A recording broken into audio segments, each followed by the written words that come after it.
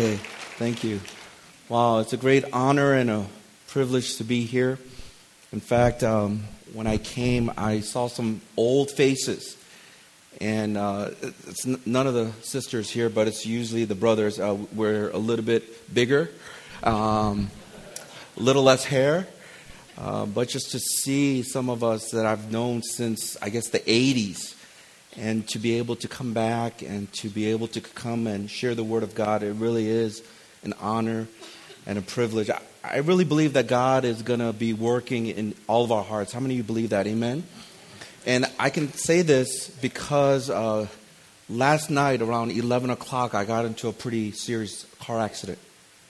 And so what happened was my second son, he had a soccer game at an indoor soccer field, and it was about 45 minutes up north from Ann Arbor. And so I was driving him and also one of his teammates.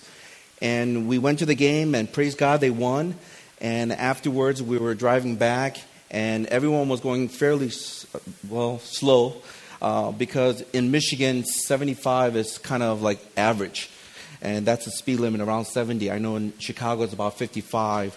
But people were driving around 55, 60 miles an hour. And it was snowing, and it wasn't really the slush kind of snow. It was a little bit of the flaky stuff. And as we were driving, I was on the left-hand lane, and I realized my exit was coming to get into another highway to go back home. And as we were driving, and I was trying to cross over to the next lane, I think I hit an ice patch, and my car just spun around, and it hit the median, the concrete median, and as we spun around, the airbags went off. And this car is an old car. It was given to us before we head out to Hong Kong. I'll share a little bit more about that in the days to come. And so I think it's a 1999 Pathfinder. So can you imagine? For over 15 years, this airbag was just lodged in there. And all of a sudden, it came out. And I was just in shock. And I just wanted to make sure my son, Elliot, and also his friend, they were okay, and they were. And I kid you not, it was literally about 45 seconds after everything happened, and I was just making sure the kids were okay. An ambulance came, an EMS. And as we were there, the car wouldn't start, so they brought us into the ambulance. And we just got some bruises, some nicks, and I felt like someone punched me in the mouth, and I realized it was the airbag. With that 15-year-old, whatever, they have that in that airbag. And my son got kind of like a black eye a little bit because the airbag came really strong and it hit him. And we were in the ambulance, and I was just talking with these guys, and I asked them, I go, like, where are you coming from? And they said, we're all the way in Lansing, which is like about 40 or 50-some miles out west. And I said, what brings you out to this area? Because it was near Detroit area. And he said, we had to drop off a patient. And we were heading back, and we just saw everything that was happening. And so it was almost as if God was protecting us, and the EMS was right there. So they came literally within about 45 seconds after everything happened. They ended up calling 911 for us. It happened so quickly, and I wasn't even thinking, just making sure the kids were okay, that I didn't even call 911. They called 911 for us, and then another ambulance came, and the state trooper came. And they said, we'll take care of it. We'll tow the car to this one place. And they dropped us off at a McDonald's. And I called my wife. And my wife, my wife. You guys know what I'm talking about, brothers, right? Amen. My wife just, what? And she ended up calling one of our leaders. And they came together, picked us up. And the reason why I share this with you is because I was a little bit shaken up, and I realized how fragile life is. And I remember just texting Pastor Dave and Dr. Steve, and I just said, hey, I just got into a car accident. The car is totaled. Just need some prayer. And I found out that, there were some pastors and some of the people in the church, they were also sick. And they were out. And I was out Monday and Tuesday. I was really sick. I wasn't even sure if I'm going to be able to stand. It was so bad. And as I was thinking about this, I realized that so much was going on in the spiritual realm. And I don't want to over-spiritualize it, I could have maybe driven a little bit slower. I could have been on the right-hand lane for the exit. There's a lot of stuff that my wife told me I could have done better. So I understand that. We have a 3-time rule. First time, yes. Second time, yes. Third time, after that, because it's turned into nagging. It's like that drip on the Bible. Anyway, I came to the realization we really need a lot of prayer. So I started texting and just some of these group meets and different people that are in our church and just even globally. I just said, hey guys, I'm going to be heading out to Chicago, speaking at this revival meeting, this gathering, the ReFOCUS gathering, and I just need a lot of prayer. And as I sent that out to a lot of these people, in the next, I would say 12 some hours, people were letting us know that they were praying for us. There's one person emailed 4 something in the morning, and they said, Pastor, I don't know why I was awoken at 4 something, and I just felt compelled to pray for you, pray for this gathering. And so one thing that I do know is that in the next couple days, this gathering, when we gather together with God's people, it's going to be covered in prayer. Amen? And that's why I believe that God's going to do something, because I know that Satan would not like it if some of our hearts that have been hardened by different things might be softened. I know that some of our hearts, maybe who are struggling with different issues, who might be set free. I know that Satan would not like that. Maybe there are some of us here through the invitation of a friend who came, who do not know Jesus Christ, and you are here, and you might come to know Jesus for the very first time. I know Satan will not like that. So I share that just so that we can cover each other in prayer. Next morning, my whole neck was sore, but I just knew that I needed to be here, and I believe that God has something for us. So I'm excited for all that he's going to be doing. So if you join me in a word of prayer.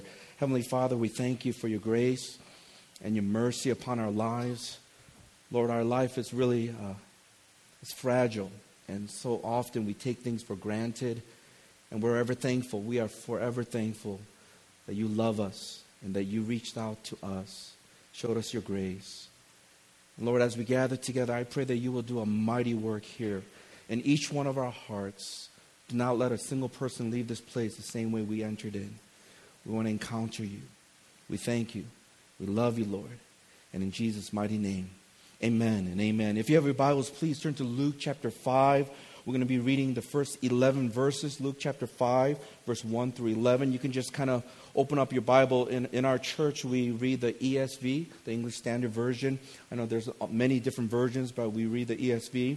But if you would just kind of stick your finger once you find it, or on your phone, just you could turn off the power so you could save some energy or battery life. But let me just first start off and say that we have become a generation that is so self-centered. In fact, I can prove this because of this thing in my hand. Now, to those of you who don't know what this is, it is very dangerous. This is called, come on now, a selfie stick. I was just thinking about it. What a great name, right? It's a selfie stick. And with this contraption, you could literally take a picture anywhere with anyone at any time. Beautiful. Some of you are still amazed that it stretches this long. And, the discovery, whoever discovered this incredible. Let me just first say this. We had to borrow this from somebody in this church. So listen. It's not a bad thing to hold on to it. Here, go ahead, sister, touch that thing. Okay, all right. It will not kill you, but I just wanted to make sure that we're not looking down at people who have this. Some of you are slowly hiding things underneath your pew there. But, in fact, it's a good thing. But I think we have taken this selfie stick to a whole different level. And so I wanted to show you some pictures up here to kind of give you this idea. Here's this guy. If you look at him, can you imagine? What is he doing on his bed? Crouching down. And I think he has the same one as yours or whoever. It's amazing. Let's look at this next one here. This guy decided he's going to take a selfie but he's going to take it with as many, is that the Apple product? Oh, yeah. As Apple products as possible. So if you imagine, he's taking this and just, look at him. He's all over. Here's another picture here. You'll notice. I don't know if you noticed this, but her sister is delivering a baby. This is not the time to take a selfie. But here she is. Here's another one. This guy, ladies, he's cleaning the toilet, all right? He decides this is a great time to take a selfie. Incredible. This might be a little bit PG-13, rated R. Here's the next one. This is not the right time nor the place to take a selfie. Now, what I wanted to show you next is just a series of selfie sticks that people decided to make because they couldn't either buy one or locate one. So look at some of these. This guy is using a golf club, and he makes his own selfie stick. Here's another one. They decided, we're just going to use a broom. Put some tape on it. It should work. Here's another one, so you can look at it. They decided to use the child's little toy. Can you imagine the kid crying? But this is how they're taking a selfie. This one is kind of interesting. You see some of these tough guys. You look at the tattoos, Yakuza, all these guys. And they're taking this selfie. But look what they're doing. It's a dustpan. Crazy stuff. You know, this guy looks so tough. So once again, I just want to make sure that we understand, just because you have one of these, it doesn't mean you're self-centered. Because I really believe that it really does help. Because the next picture, hopefully we have it there. This was our China missions team just recently, and we took it with one of these. That's in Shanghai, and we had a great time as we were able to serve some of the orphans in that area.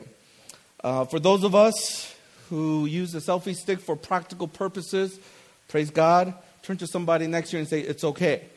All right? It's okay. I think for many of us, our self-centeredness might not be displayed through a selfie stick, but it actually comes in different forms. Maybe it's in our relationship with our spouse or with our children. Maybe it's in the way we use our time and our resources that God has given unto us. That shows a lot of our self-centeredness. Maybe it's the way we treat our coworkers and our neighbors that shows self-centeredness in our lives. Or maybe it's the attitude that we display when unexpected situations come into our lives. I think too often we find ourselves in bad situations where we put our own self-interest above others. And I think many of our relational conflicts come forth because of our self-centeredness. Many of our personal issues, it always springs out of our self-centeredness. I like what Archbishop William Temple said. He said this: the center of trouble is not the turbulent appetites, though they are troublesome enough. The center of trouble is in the personality of man as a whole, which is self-centered and can only be wholesome and healthy if it is God-centered. We are only whole when we are God-centered. And the more self-centered we are in our relationships with people and in our lives and where we are right now, that's what brings the dysfunction. Today we're going to look at a familiar story in the Bible and to address this issue. And it's my hope and prayer sincerely that we will be able to look at the story with fresh eyes and help us to refocus on why we're gathering here tonight and for the next couple days. So I want us to remember this one thing. The one thing is simply this: there must be less of us and more of Jesus. It has to be less of us and more of Jesus. I want to talk about two things in this passage that we have to remember about having less of us and more of Jesus. The first thing is simply this: that we have to be challenged by Jesus.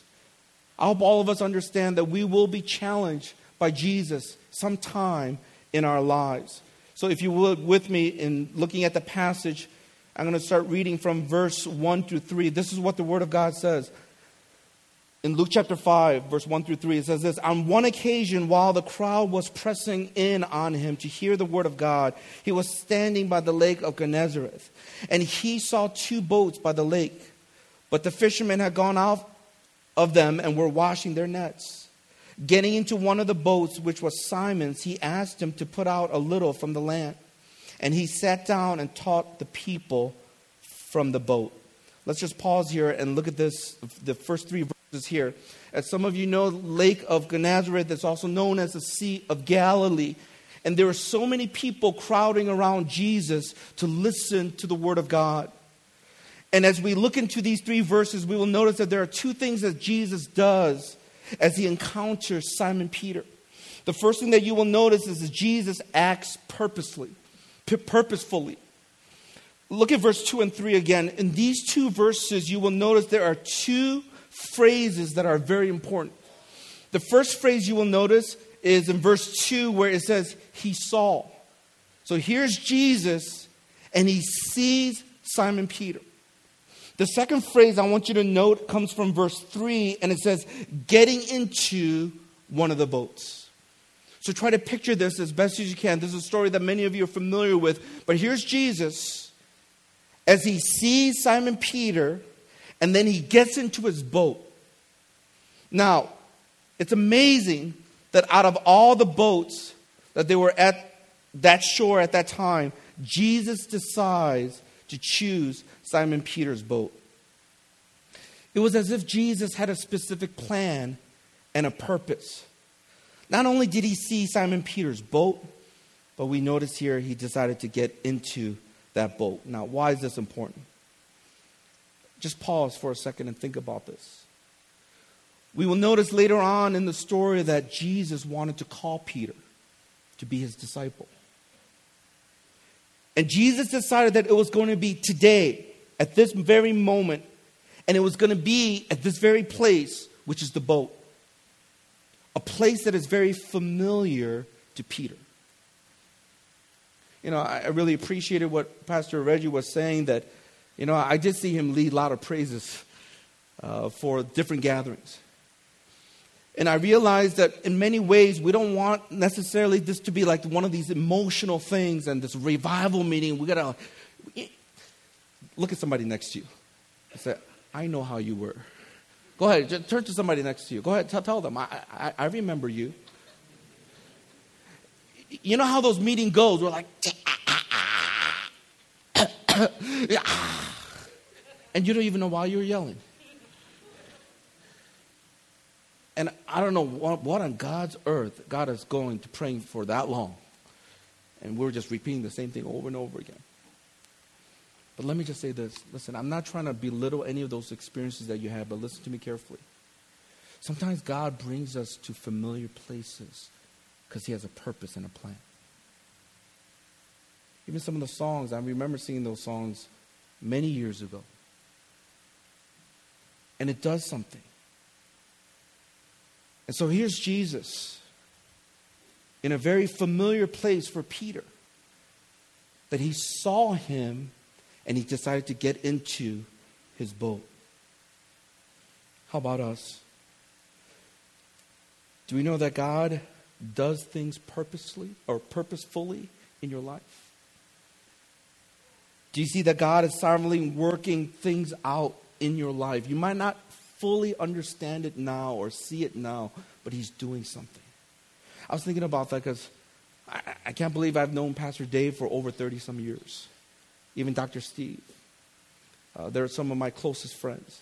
And thank God, every time I look at them, I'm like, it's God's grace. I appreciate God's grace that much more.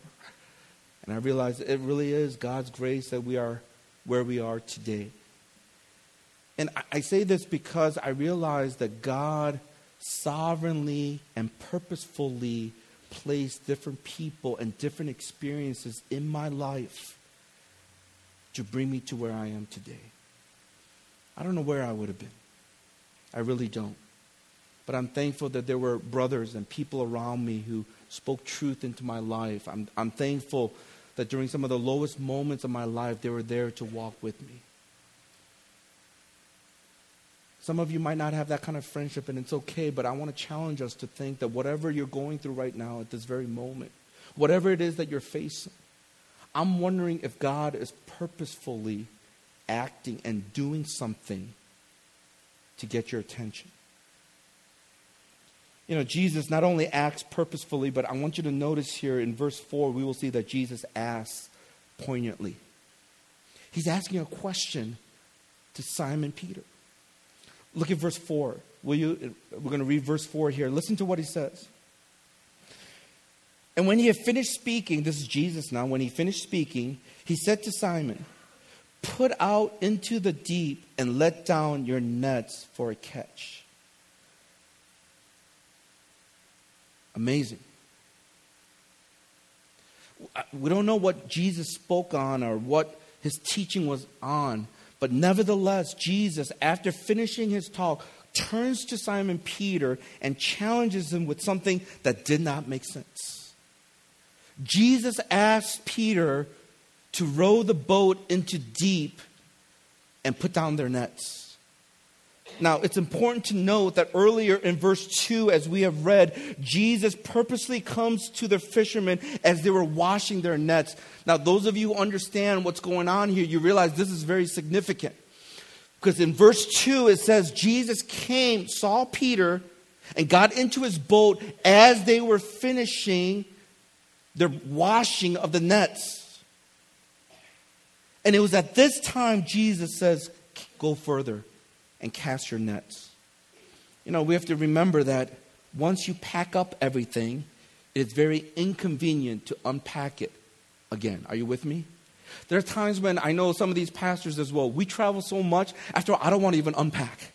Because I know next week I'm going to be gone. So I just want to leave my old underwear, my socks, and just leave it there. And we'll just take it and then we'll wash it wherever. I mean, there are times when you don't want to unpack because you're going to have to what? Pack it up again.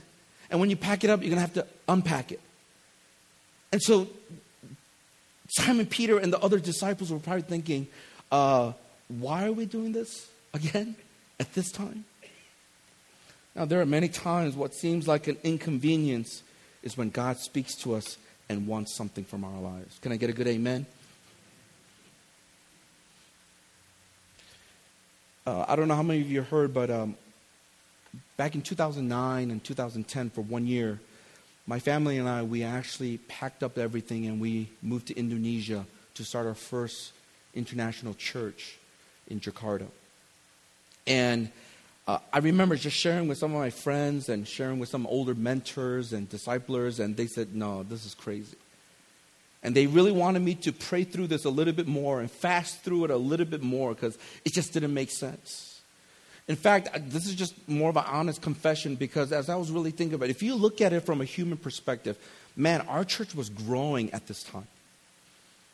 We've already planted a church on Northwestern, and we were planning a church in Austin, Texas, and just many people were coming to Christ in our church in Ann Arbor, and we were just excited about all that God was doing, and we're just thinking, and people were saying, is this the right time for you to go now as the lead pastor and leave this church and plant a church in Indonesia?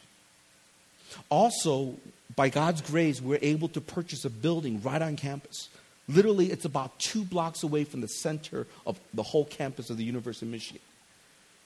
And as you know, with any endeavor of trying to purchase a building, you need leadership to guide people so that they could continue in their faithful giving so that we could pay the mortgage and all this stuff. And they're saying, we just bought this building and now you're thinking about going the next year. They said, this will not make sense. And I remember hearing from so many people telling me that it's not the wisest thing. And please, don't misunderstand me. I think getting mentor opinions and advice from mentors and disciplers is very important. But how many of you know you got to hear from the voice of God? Amen? Too often we're so consumed with trying to listen to other people's voices and get affirmation from them that oftentimes we neglect to hear the voice of God. And God kept on pressing upon my heart, and it did not make sense because at this very moment, this is the wrong time to pack up everything and leave. My kids were at a stage of their lives where you don't want to uproot them for 1 year and then bring them back. It was very inconvenient. In fact, if people saw that, they go, you're very stupid. That's very foolish.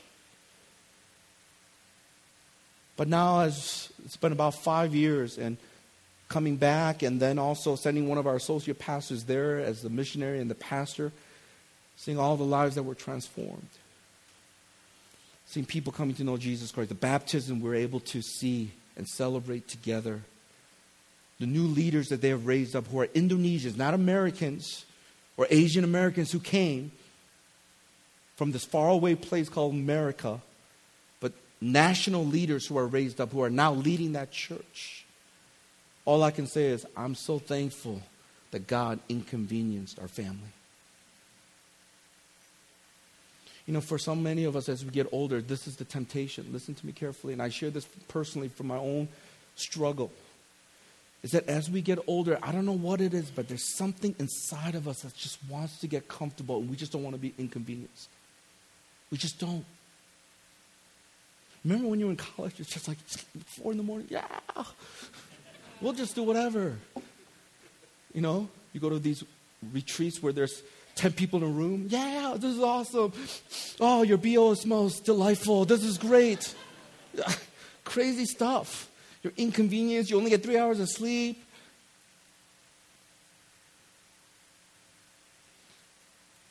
But now it's harder. And I'm not saying you got to live like that.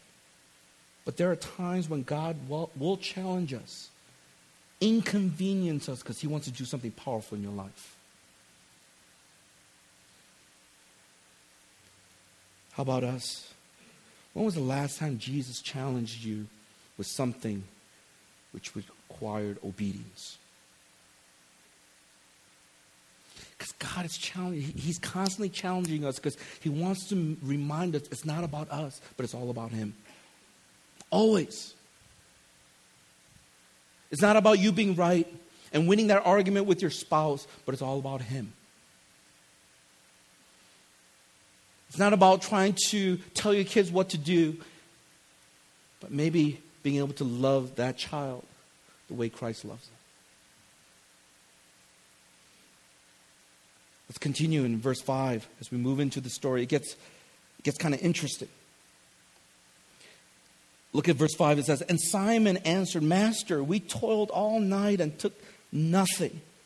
But at your word, I will let down the nets.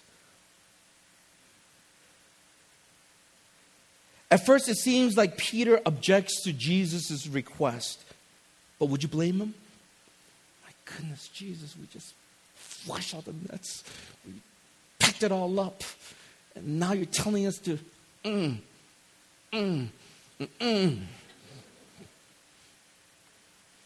But because you say so.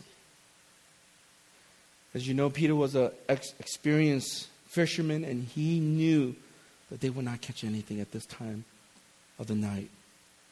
You know, it's amazing how often God tells us to do things that doesn't make sense. Can we just pause here and think about this for a second? Why do you think God sometimes tells us to do things that never make sense? Because if something good happens, we know that it wasn't us. Amen? Oh yeah, we're so smart. I knew that. I knew that ice patch was there. I knew it. I just wanted to kind of give the kids a ride. Are you crazy? I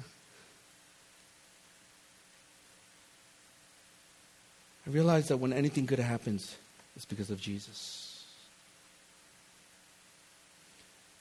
And so often, he tells us to do things that doesn't make sense. You know why? Because it's all about him.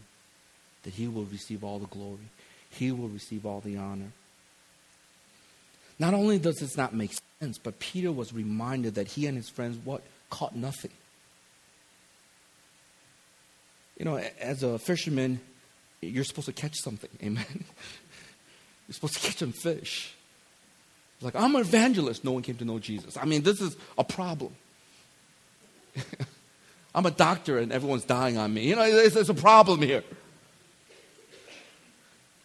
He's a fisherman. They caught nothing. And I was thinking about this and I realized that oftentimes it is in these moments of failure and disappointments when Jesus appears. Amen?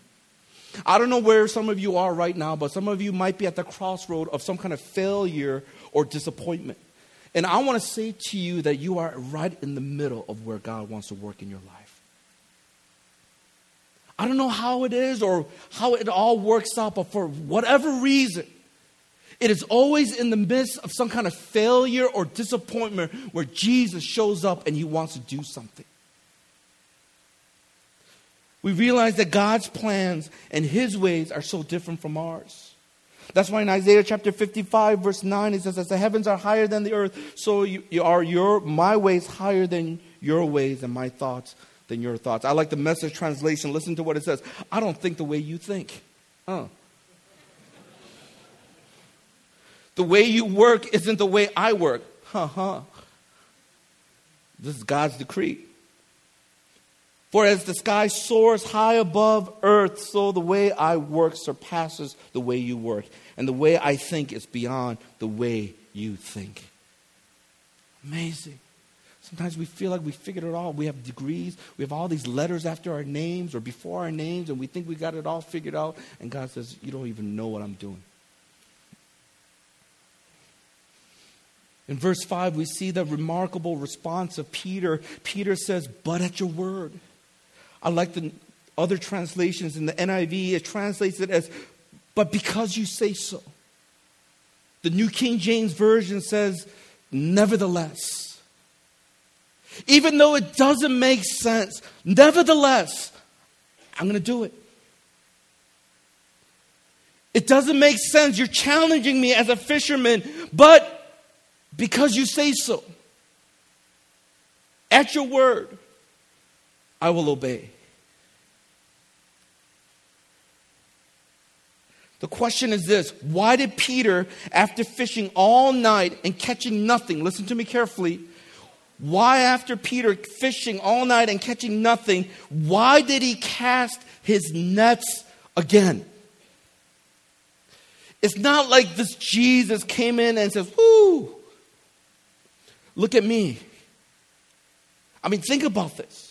And probably the only insight that we can get is if you look a little bit earlier. Will you turn with me to Luke chapter 4, verse 38? Luke chapter 4, verse 38. And we will get a little bit of this insight of why possibly Peter decided to let down the nets, even though he fished all night and caught nothing. Listen to what it says, and starting from verse 38.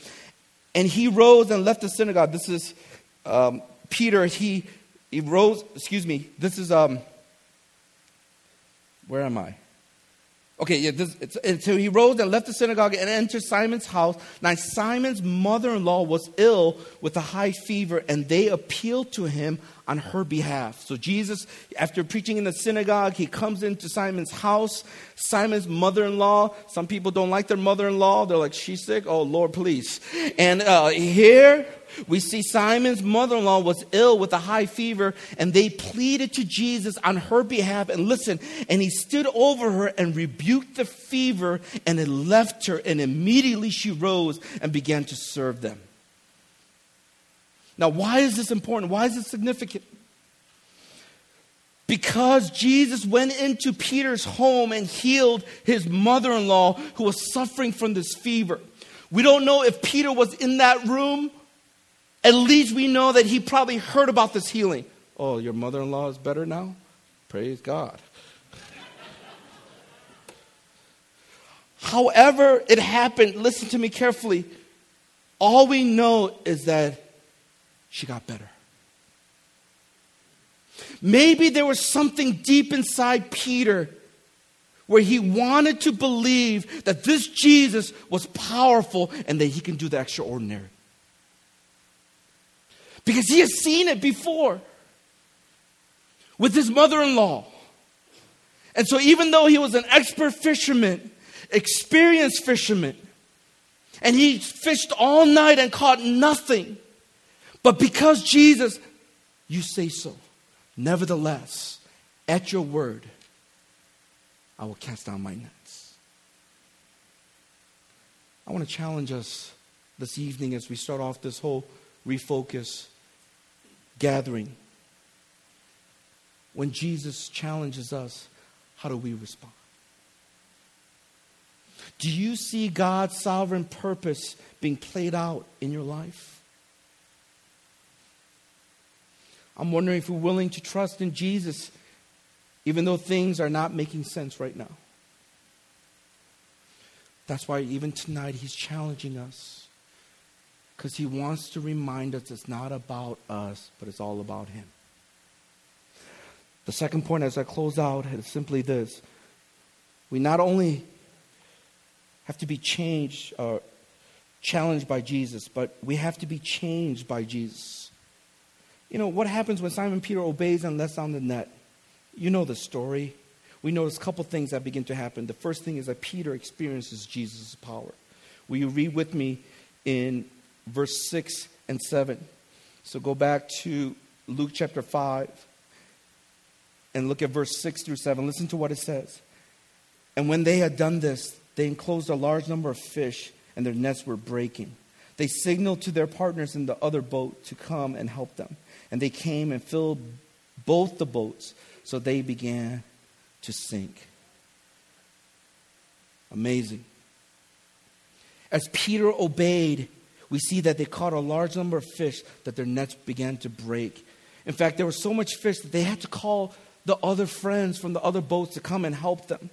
You know, isn't it interesting that oftentimes we only experience God's power when we take the step of faith? Are you with me? Amen? Only when we obey, only when we realize that it's not about us and it's all about him, it's about his kingdom, it's about his glory. It is in that moment when we obey and step out in faith, we see God doing some incredible things. What was Peter's response? Look at verse 8 and you'll see his response. Listen to what he says. In verse 8, he simply says, but when Simon Peter saw it, he fell down at Jesus' knees, saying, depart from me, for I am a sinful man, O Lord. What a response as he encounters Jesus' power. Peter got a glimpse of the holiness of God. Listen to the Message translation. Simon Peter, when he saw it, fell to his knees before Jesus. Master, leave. I'm a sinner and can't handle this holiness. Leave me to myself. Did you catch that? I'm a sinner and I can't handle this holiness. When Peter responded with the go away from me, Lord, I'm a sinful man, it was a confession of a person who just encountered the divine. Peter was aware of his unworthiness. As many of you know, in other portions of Scripture, you realize that when people encounter the holiness of God, this is the natural response. This is what happened to other people in the presence of God. You know, the prophet Isaiah, in Isaiah chapter 6, verse 5, woe to me, I cried, I am ruined, for I am a man of unclean lips, and I live among the people of unclean lips, and my eyes have seen the King, the Lord Almighty. I love what John Calvin said. He said this, man is never sufficiently touched and affected by the awareness of his lowly state until he has compared himself with God's majesty. The problem with so many of us is we compare ourselves with other people. That's why we don't think we're that bad. We're constantly comparing ourselves with our coworkers. Oh my God, look at, Lord have mercy. At least I go to church. And then you come to church and you look at all these people. Oh, I'm lifting up my hands. Why aren't they worshiping Jesus the way I'm worshiping him? And you look at your spouse and you're thinking, why are you like that?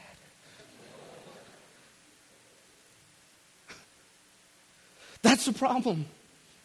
With so many of us in our own sinfulness is that we compare ourselves with one another. And either some of us feel really good about ourselves or some of us we feel really bad about ourselves. And both are, it's the issue of pride.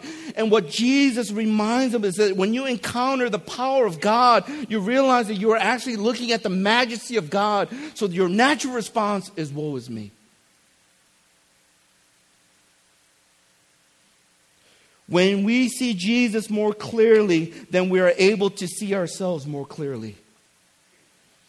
The beauty and perfection of Jesus exposes our weaknesses and our flaws. The greatness and majesty of Jesus helps us to see our own frailty. Man, I just as a confession, I see so much of my sinfulness when it comes to my kids and their soccer. All three play soccer. I have an oldest son, Josiah, is going to be going off to college this coming year. I have another son, Elliot, who is a freshman in high school. And then our little princess, she's in 6th grade. She rules our house. Or like my wife would like to say, she rules me. But anyway, and by the way, she's the one who's doing the best. She's dominating over all these other girls. I think she always has something to prove against her brothers. But I see so much of my own sinfulness. You know, when you, I don't know how many of your parents, how many of you have kids, or some of you are past that stage, or some of you want to be in that stage, or wherever you are. It's really interesting because you go to these games. It's not even soccer. It could be anything else. Ballet, whatever it is. You want your kids to excel.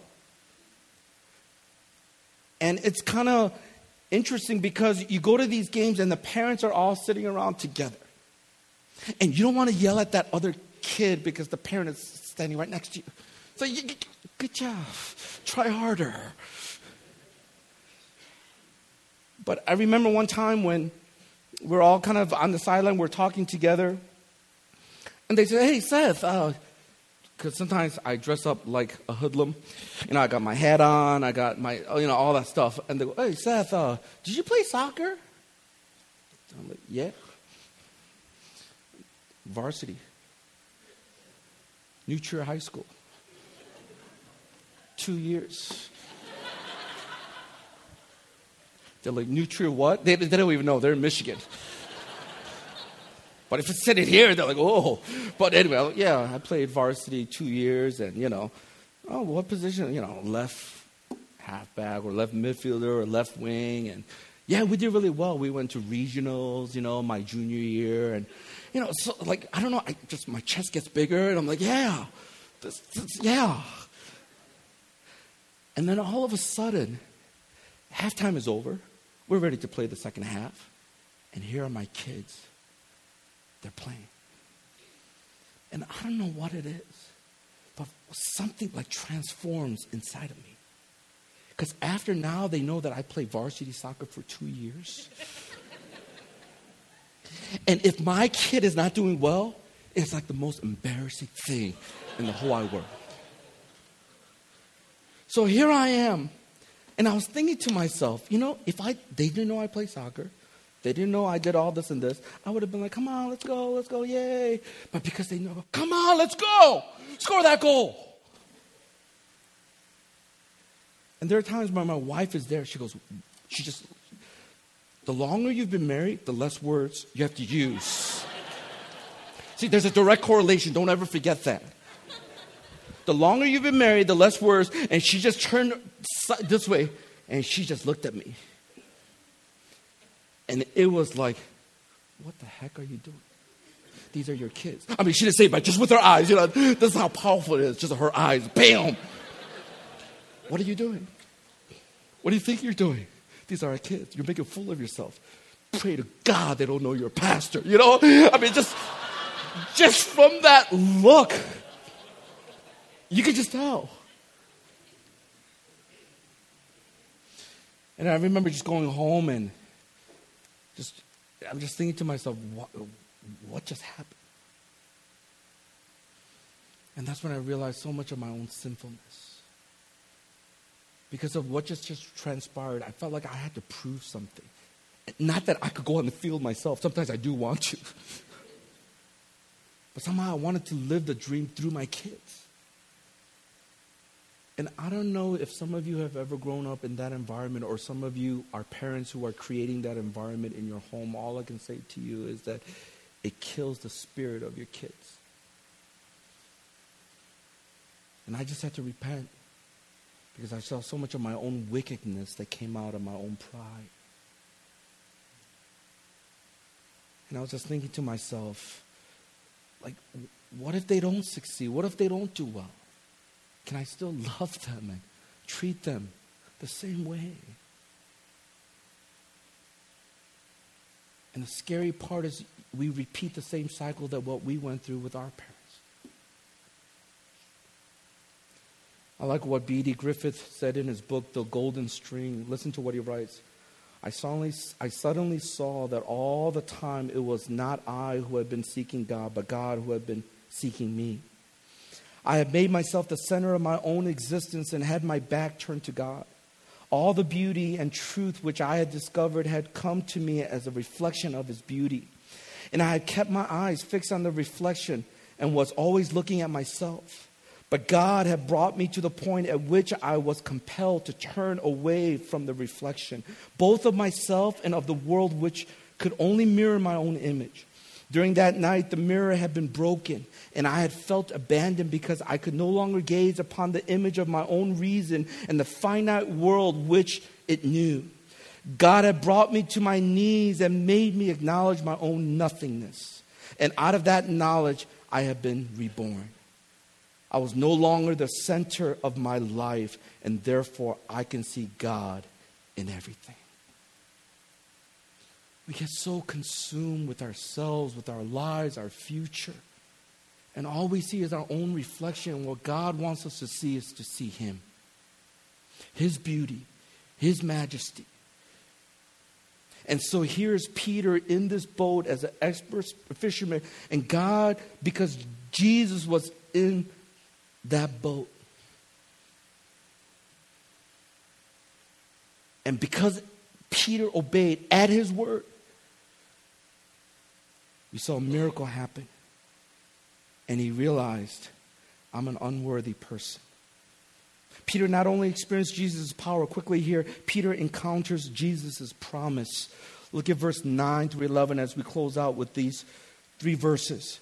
Verse 9 through 11. For he and all who were with him were astonished at the catch of fish that they had taken. And so also were James and John, the sons of Zebedee, who were partners with Simon. And Jesus said to Simon, do not be afraid. From now on, you will be catching men. And when they had brought their boats to land, they left everything and followed him.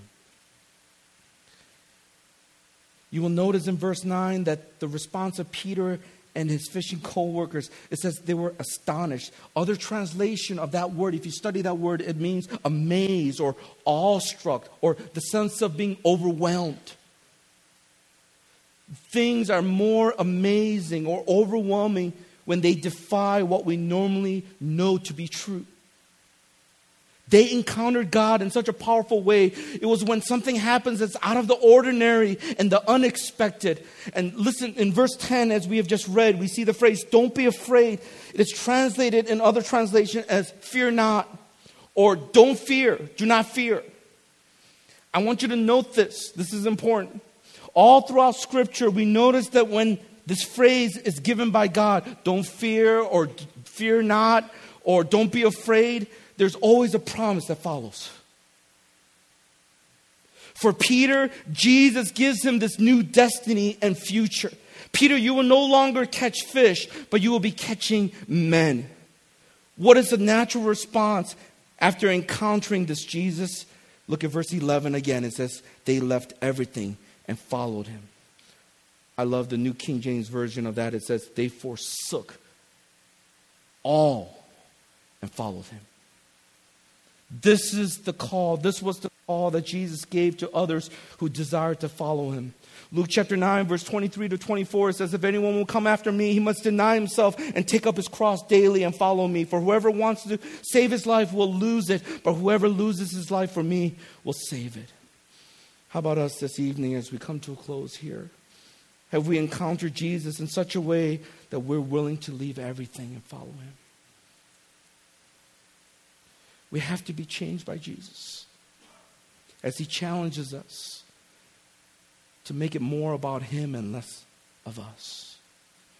That's why the one thing, once again, is there must be less of us and more of Jesus. Can I just make it a little bit more practical for us as we leave tonight? A couple things to think through. First of all, start with worship.